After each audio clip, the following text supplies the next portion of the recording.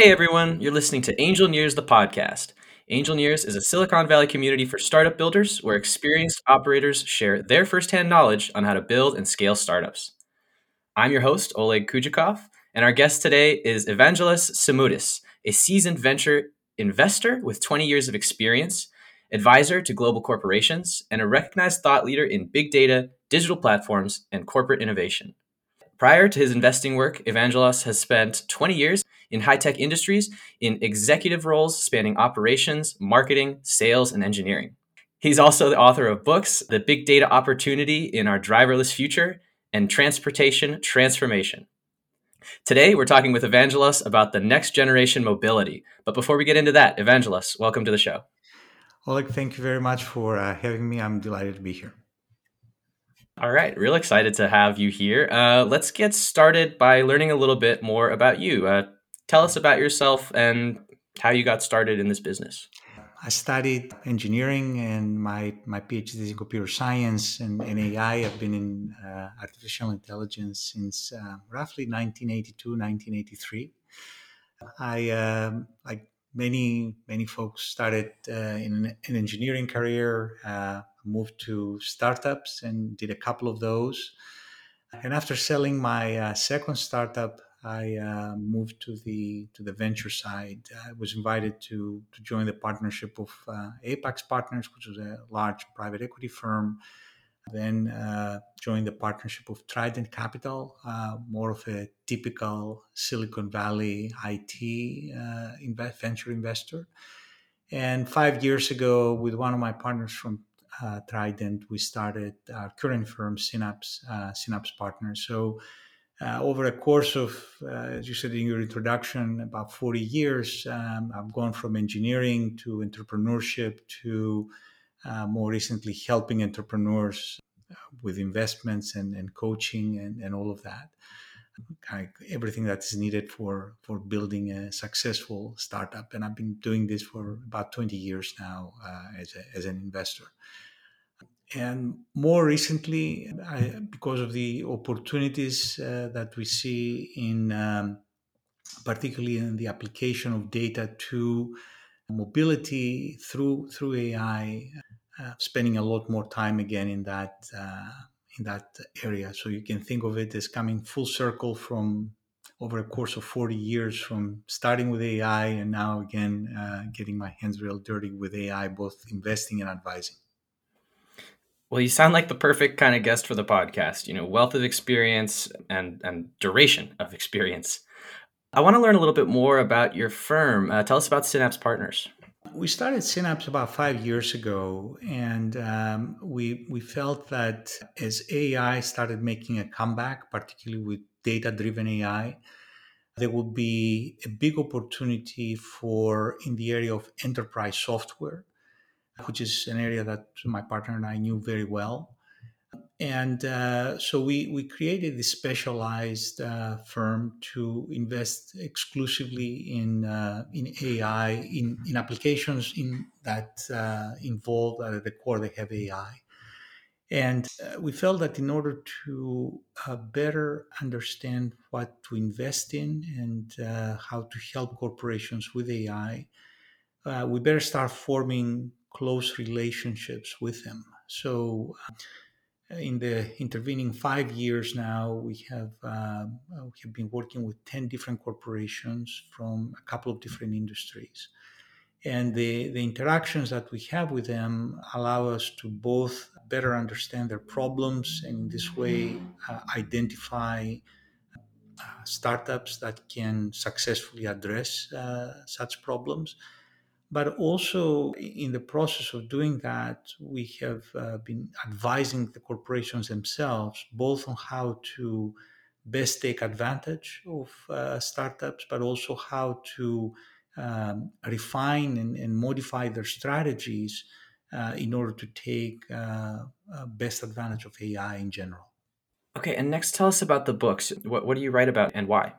So I've always been writing and teaching actually over the years, but when new mobility, particularly through the all the noise that had been created around autonomous vehicles, started coming to the surface, I saw the role that data and AI can play in new mobility. So I started writing a series of blogs.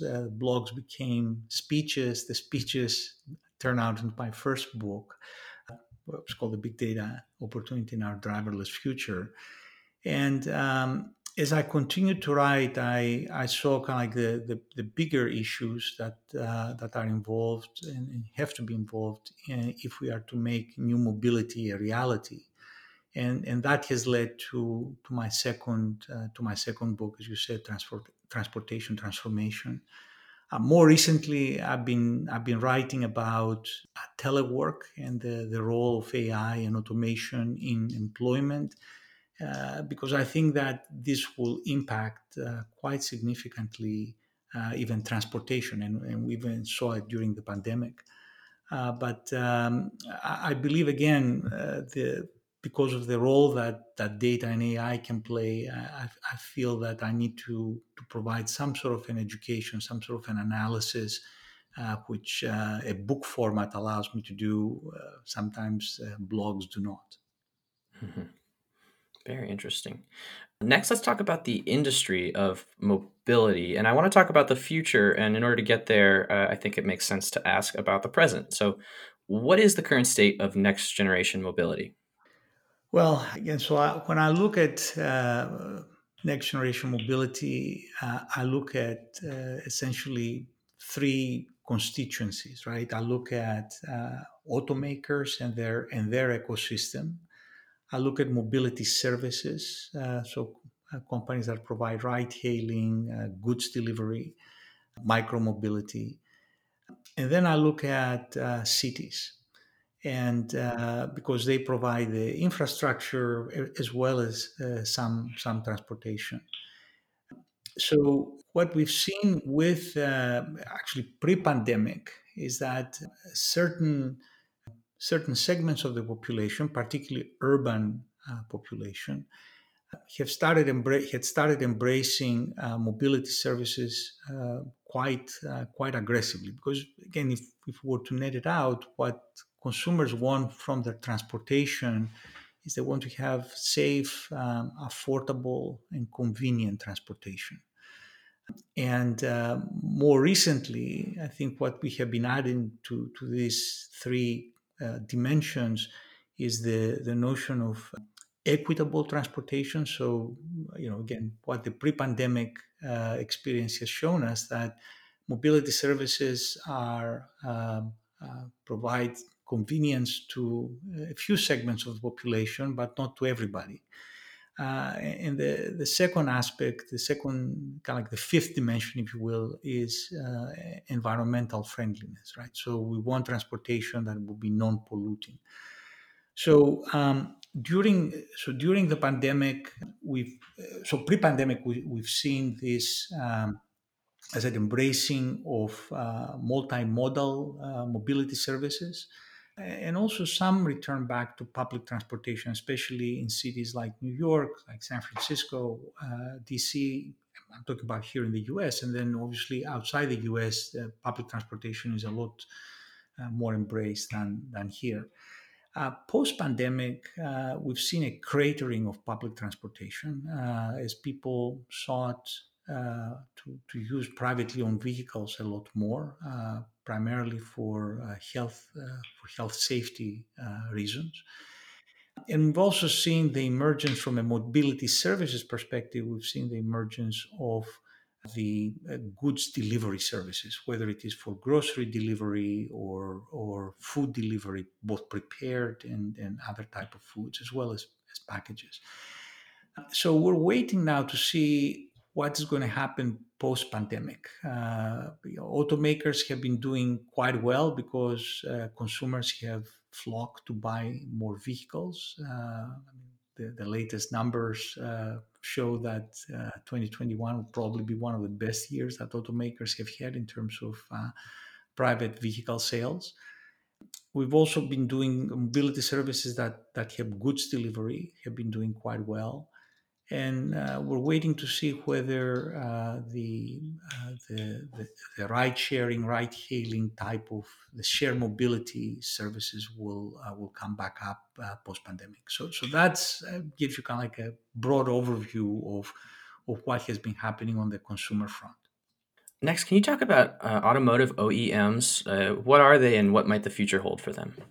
OEMs pre-pandemic have been at a crossroads, and I write quite a bit about that in the book. And that they have been dealing with technology challenges, how to embrace electrification, for example, and other forms of environmentally friendly powertrains, as well as whether autonomous vehicles, whether how to embrace autonomy and how much autonomy to introduce to their vehicles, and also how to deal with mobility services, because they were seeing a significant impact, particularly in urban mobility, coming from as the populations were embracing mobility services. I think during the pandemic and now as we're exiting as we're starting to finally think about a post-pandemic period, automakers are, I think they're spending a lot more time in with electrification. You see, for example, the investments that companies like GM and Volkswagen are making on electrified vehicles and the various models that we'll be introducing. By and large, I see, I won't call it yet an abandonment of mobility services, but certainly a reconsideration of the mobility services plans that they had. So if you look at companies like GM, like Daimler, and Renault, that had even Volkswagen, that had very aggressive programs to introduce mobility services to certain cities around the world. Those have been scaled back. And then with regards to autonomous vehicles, I think also those uh, projections that OEMs were making have been moderated. So whereas before we were talking about a lot of them introducing fully autonomous vehicles, kind of level 4, level 5 driving automation. Right now, whether it is in Asia or in Europe or even here in the US, we're seeing a lot more uh, plans around level 2, level 3 levels of driving automation, which is similar to what Tesla has had for a while now. Hmm. Yeah, it does feel like these kind of technologies are being embraced. Let's move on to the ecosystem and value chains. Talk about mobility services. Talk about mobility services and their future prospects. Mobility services, I said, they saw their usage, especially those that had been focusing on passenger transportation, whether it is micromobility, microtransit, ride hailing, ride sharing. um, they saw their business crater because people were not moving, right? So so right now, I think in some of them, like in the case of Uber, like in the case of Lyft here in the US, they started moving to a more hybrid model where they're not only providing passenger mobility, but they're also providing goods delivery. I mean, the success, for example, of Uber Eats has been well documented during the pandemic. And so, on the one hand, they're talking about how the ridership is going to come back up as more people are starting to go back to work, as the mobility within urban areas is starting to increase. But a lot of them are also thinking how to continue building on this hybrid model that they have developed and expand their services. By and large, companies like Uber, like Lyft, that had very active autonomous vehicles development programs. I think they have given those up because they now that they're they are public companies. They need to think a lot more aggressively about short-term profitability, and the autonomous vehicle programs were becoming significant money sinks for them. So I think they will be looking to partner with autonomous vehicle technology providers. In the case of Uber, you see them coming closer to Aurora. I think we'll see similar kind of partnerships. You see Lyft coming closer to Motional and Aptiv. So I think we'll see more of those partnerships emerge in the future. And I think in the case, more broadly, you'll see these companies focusing more regionally and developing and showing their business models scale on a regional basis, and seeing how they can turn to consistent profitability. That's what I see, especially for the next couple of years for these companies. Yeah, those are some really interesting predictions. Could you keep talking about new mobility and discuss the value chain? I think it's important. I mean, we've talked about, we talked a little bit about new mobility, but I think it's important to define it. So, if I were to define new mobility, I would say it's the movement of people and goods using vehicles that are electrified, autonomous or automated, and obviously connected, and also the combination of vehicles and services. So that means that we need to have the right infrastructures, both digital and physical infrastructure for these vehicles and services to operate in. We need to have the right data flows, the right software capabilities. So that's why I keep saying that in new mobility is about vehicles, about services, about infrastructure. It's about obviously business models. We were talking about this a couple of minutes ago with regards to mobility services and automakers. And around this, all of these components, there's data and AI, which become the glue that bring all this together. So that's what makes up new mobility. Now, as you correctly pointed out, when these ingredients start to come together, when these components start to come together, there are new value chains that will be developed. Now, these value chains will consist of both companies from the incumbent automotive and transportation systems, but where we as investors become extremely excited is because we see opportunities for startups to play a major role in these new value chains, because these value chains will include players from industries that traditionally have not been associated with transportation and mobility and automakers, right? So industries such as entertainment. So we see, as the vehicle becomes more autonomous, we see the opportunity to have a variety of content, digital content in the cabin. Hospitality industries, I mean, they will be very interested in offering certain services as part of mobility. Utilities, obviously, again, if you have electrified vehicles or fuel cell based vehicles, utilities become a very integral part, in the same way that we had gas stations for internal combustion engines. Healthcare industries are extremely interested. So imagine, for example, you have a vehicle that can sense the health condition of its passengers, and even the driver, and if it senses an emergency, it can automatically drive you to a hospital or to some facility that can provide such services. So we're seeing a number of industries becoming very interested in this new mobility, and that's what will create these new value chains, as I mentioned.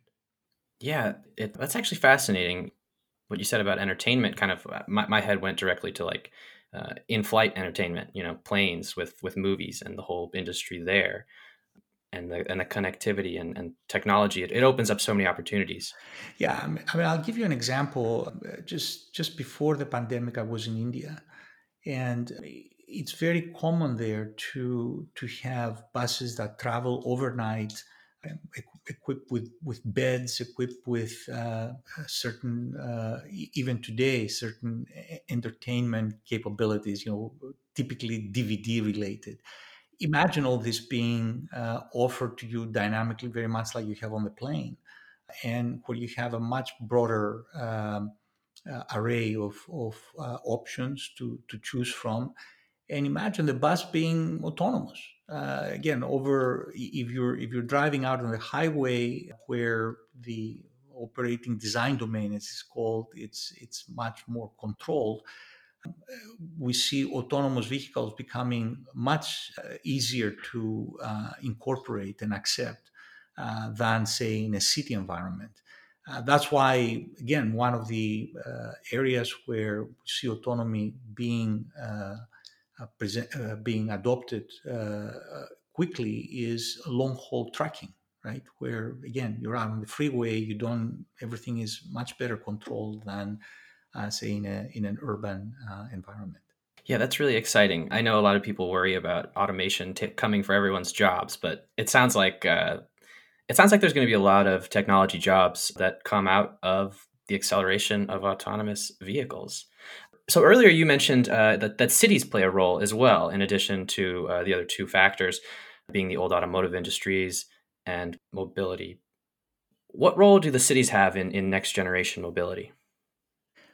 So cities, in my mind, and this is what I also write in this new book, have to take a leadership role in ushering new mobility. Now, not every city will do that, but I think they have a great opportunity, and they have a great opportunity because they are the providers of the physical infrastructure, the roads, the sidewalks, the curb, the parking locations, but they can also be the providers of the appropriate digital infrastructure. I mean, so again, imagine all of these autonomous vehicles or automated vehicles will need much more than the physical signage that we're used to today.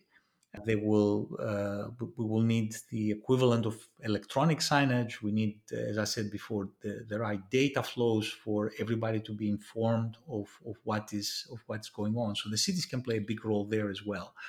Then they do have public transportation networks, which are again they can play a very important role in this holistic view of mobility. In fact, one of the points that I'm making early on in the book is that today urban mobility, whether it is for passenger transportation or goods delivery, is really a set of three silos. You have private vehicles, whether it is for owned by fleets or by individuals.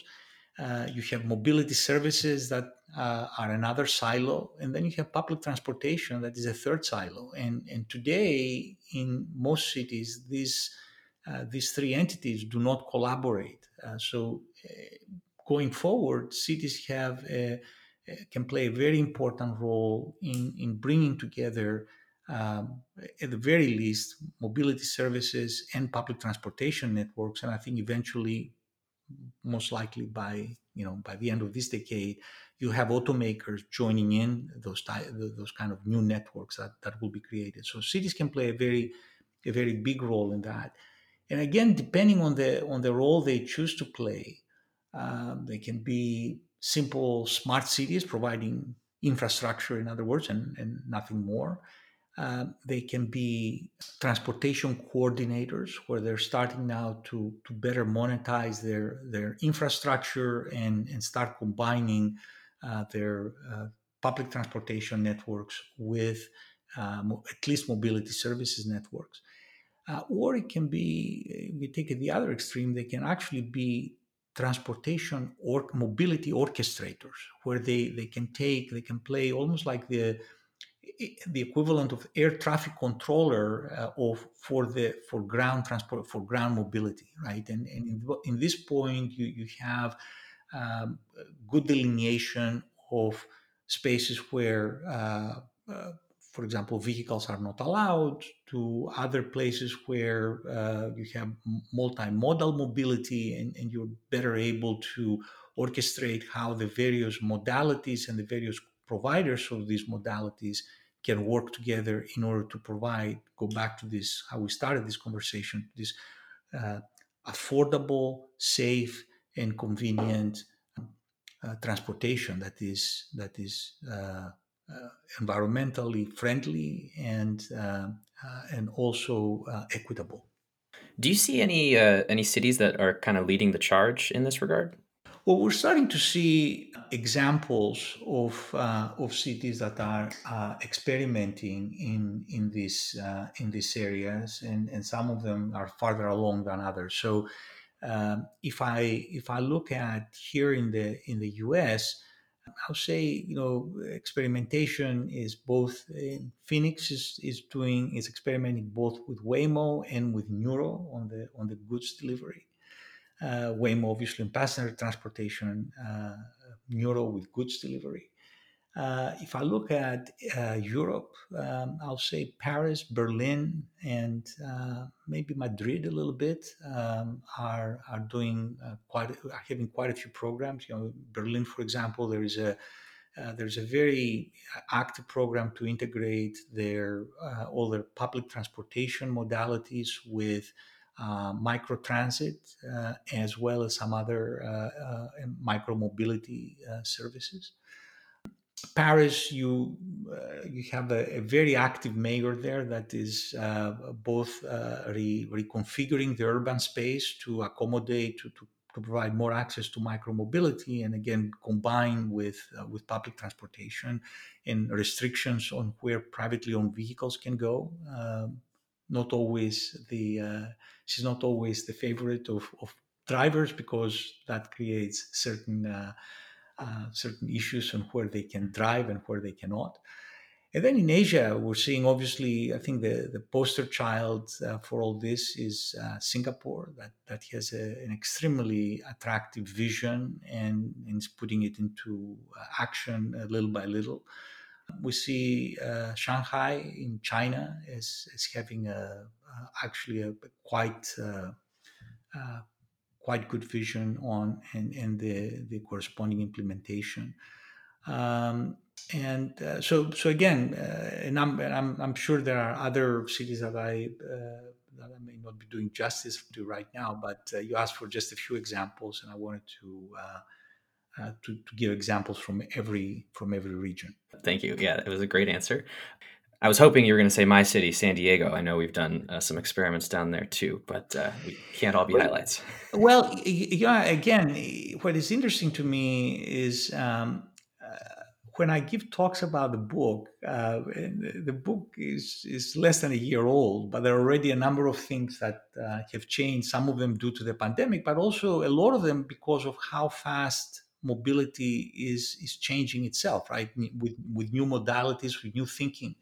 So there are probably about 100. I mean, based on the most recent statistics that I have, there are probably about 160 to 200 cities, somewhere in that ballpark, that are actually experimenting in significant ways about how to deal with new mobility. Well, let's stop there. I'm going to encourage the listeners to buy the book if they want to learn more. Okay, so you also mentioned, data being the connective tissue or the glue for this new mobility. How does data drive value creation?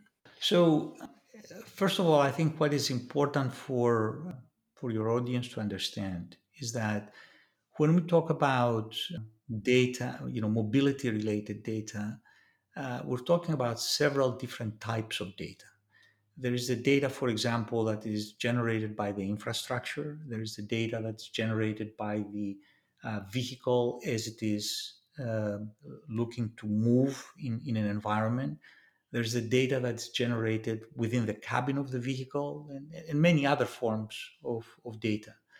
So each of these types of data, when they can be combined appropriately, and depending on the combination, they can provide different forms of value. So, for example, a city can use this type of data to decide how to price mobility within its boundaries. So, I think in the even today, if you look at Singapore, for example, uh, different streets, different roads can be priced differently depending on the time of day. And that's a way of controlling the flow of traffic, as well as obviously for the city to generate revenues from those assets that they have. And there are already even companies that are helping startups that are starting to help cities on how to best monetize their infrastructure using this type of data. We're working with companies that are using this type of data in order to monetize the cabin. Okay, so I'm providing a service, or I'm providing convenience to the occupants of the cabin, and in the meantime, I'm monetizing them. There are companies that can use this kind of data. I mean, again, we're working with a few automakers that want to use this kind of data to streamline their manufacturing, to reduce their warranty costs, to determine what kind of services to offer to the owners of the vehicle. So again, the point being is that we need to understand that we're not talking about one type of data, we're talking about multiple types of data. And these types can be blended in different ways, and depending on the way that they're blended and the way that they can be exploited through AI, they provide different value. One last example I will mention is if you look at the so-called super apps. These are the applications that are running on mobile phones that are typically offered by a few of the mobility services companies, such as we've started by Grab in Singapore, where you can use your application now not only in order to order a ride-hailing service, but to order a lot more other services, that many of which are transportation related. So bring me my food, or bring me even the service person who is going to provide me with some service in my home. So again, all of this generates data and takes advantage of data in order to be able to offer them. Next, let's talk about the business models. What are the prevalent ways to monetize next generation mobility? To date, the most of us have experienced, at least has been the transactional model. So I ask for a ride, or I take a ride using a shared scooter or a shared bike or whatever, and I pay a fee based on distance, it's a transaction based model. But we're starting to see now the emergence of subscription models, the emergence of advertising-based models. I talk a little bit about that in the book, and also more recently of loyalty-based models, where, in other words, your loyalty towards either a network or a specific company is rewarded and can be redeemed, very much like we have seen in the case of airlines, where you accumulate miles, and you can then redeem the miles for either flights or other services that the airline provides. I think we'll see more and more of that in the ground transportation industry. And how about risks? Talk about risks that might impact the transformation of transportation. So let's start with the vehicle. We are moving from a mechanical vehicle where a lot of the intelligence was provided by discrete physical components, and a lot of the function was provided by such components, to a vehicle that is software defined. So we're working right now with a number of automakers, helping them create that software-defined vehicle and helping them understand what is the AI, in our case, what is the AI that needs to be part of that vehicle. But the future vehicle, even if it's not fully autonomous, it's definitely going to be software defined. So once we start talking about a software defined vehicle, now we have to start facing all of the, and of course we have software defined infrastructure, and to support that vehicle, we have to face all the risks that are associated with software, from bugs to network problems to cybersecurity to again everything that is to data issues that that may lead to faulty models.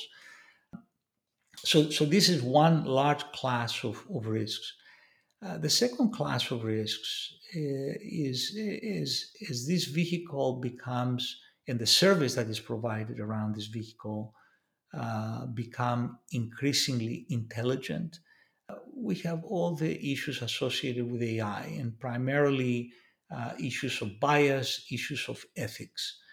And I think that, again, in the same way that we broadly start to face to start addressing rather the bias and ethics relating to broader AI, I think we will have to deal with this specific topic in the context of mobility. Again, because we want to be able to provide this safe, affordable, convenient mobility to everybody. So I think that AI and AI ethics will create another class of risks. And then the final, in my mind, the final large class of risks, and you mentioned a little bit of that a few minutes ago, relates to employment.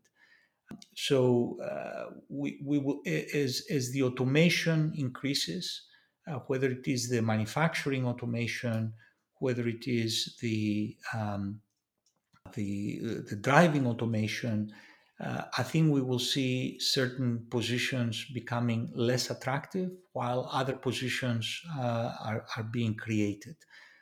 I think also I would be remiss not to mention that what the pandemic has shown us is that telework is a lot more possible than we ever thought of in the past. So in other words, more people can work from home compared to what we thought of, and I think that will also that shift, depending on how it is embraced by organizations, whether it is government or corporates, that shift will also have an impact on mobility and maybe as a result on employment.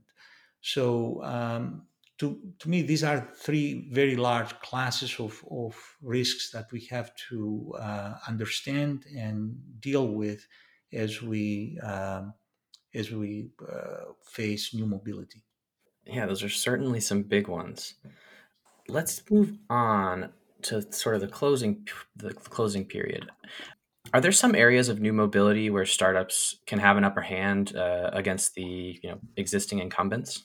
We have been counting, so I should say that from our firm's perspective, we have been counting on the importance of software and on the importance of software both in developing a vehicle. So, for example, we have invested in Metamoto, which was a company that provides a simulation for a software simulator for autonomous vehicles. We had invested, it was acquired by Fortelix. We invested in a company called Understand.ai that uses AI in order to automatically label the data that is being used to create the AI models that autonomous vehicles utilize. So we see great opportunities in the vehicle creation phase, where investors in Divergent 3D, for example, which is developing a new manufacturing system that uses additive manufacturing technologies for new mobility vehicles. we then see opportunities in these new value chains because they're going to be, as I said, there's going to be a wealth of services that are going to be made possible, whether it is services to better orchestrate a fleet or to in order to deliver people and goods, whether it is to do predictive diagnosis.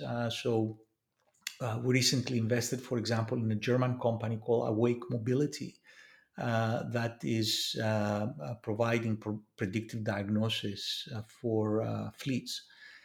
And we've also recently invested in a company called Miles, which is providing a loyalty program for ground mobility and extensively uses AI in order to understand how to help consumers monetize their mobility patterns. So again, startups I think are going to play a big role in this area. We also in providing maybe certain parts of the stack that enables autonomous mobility.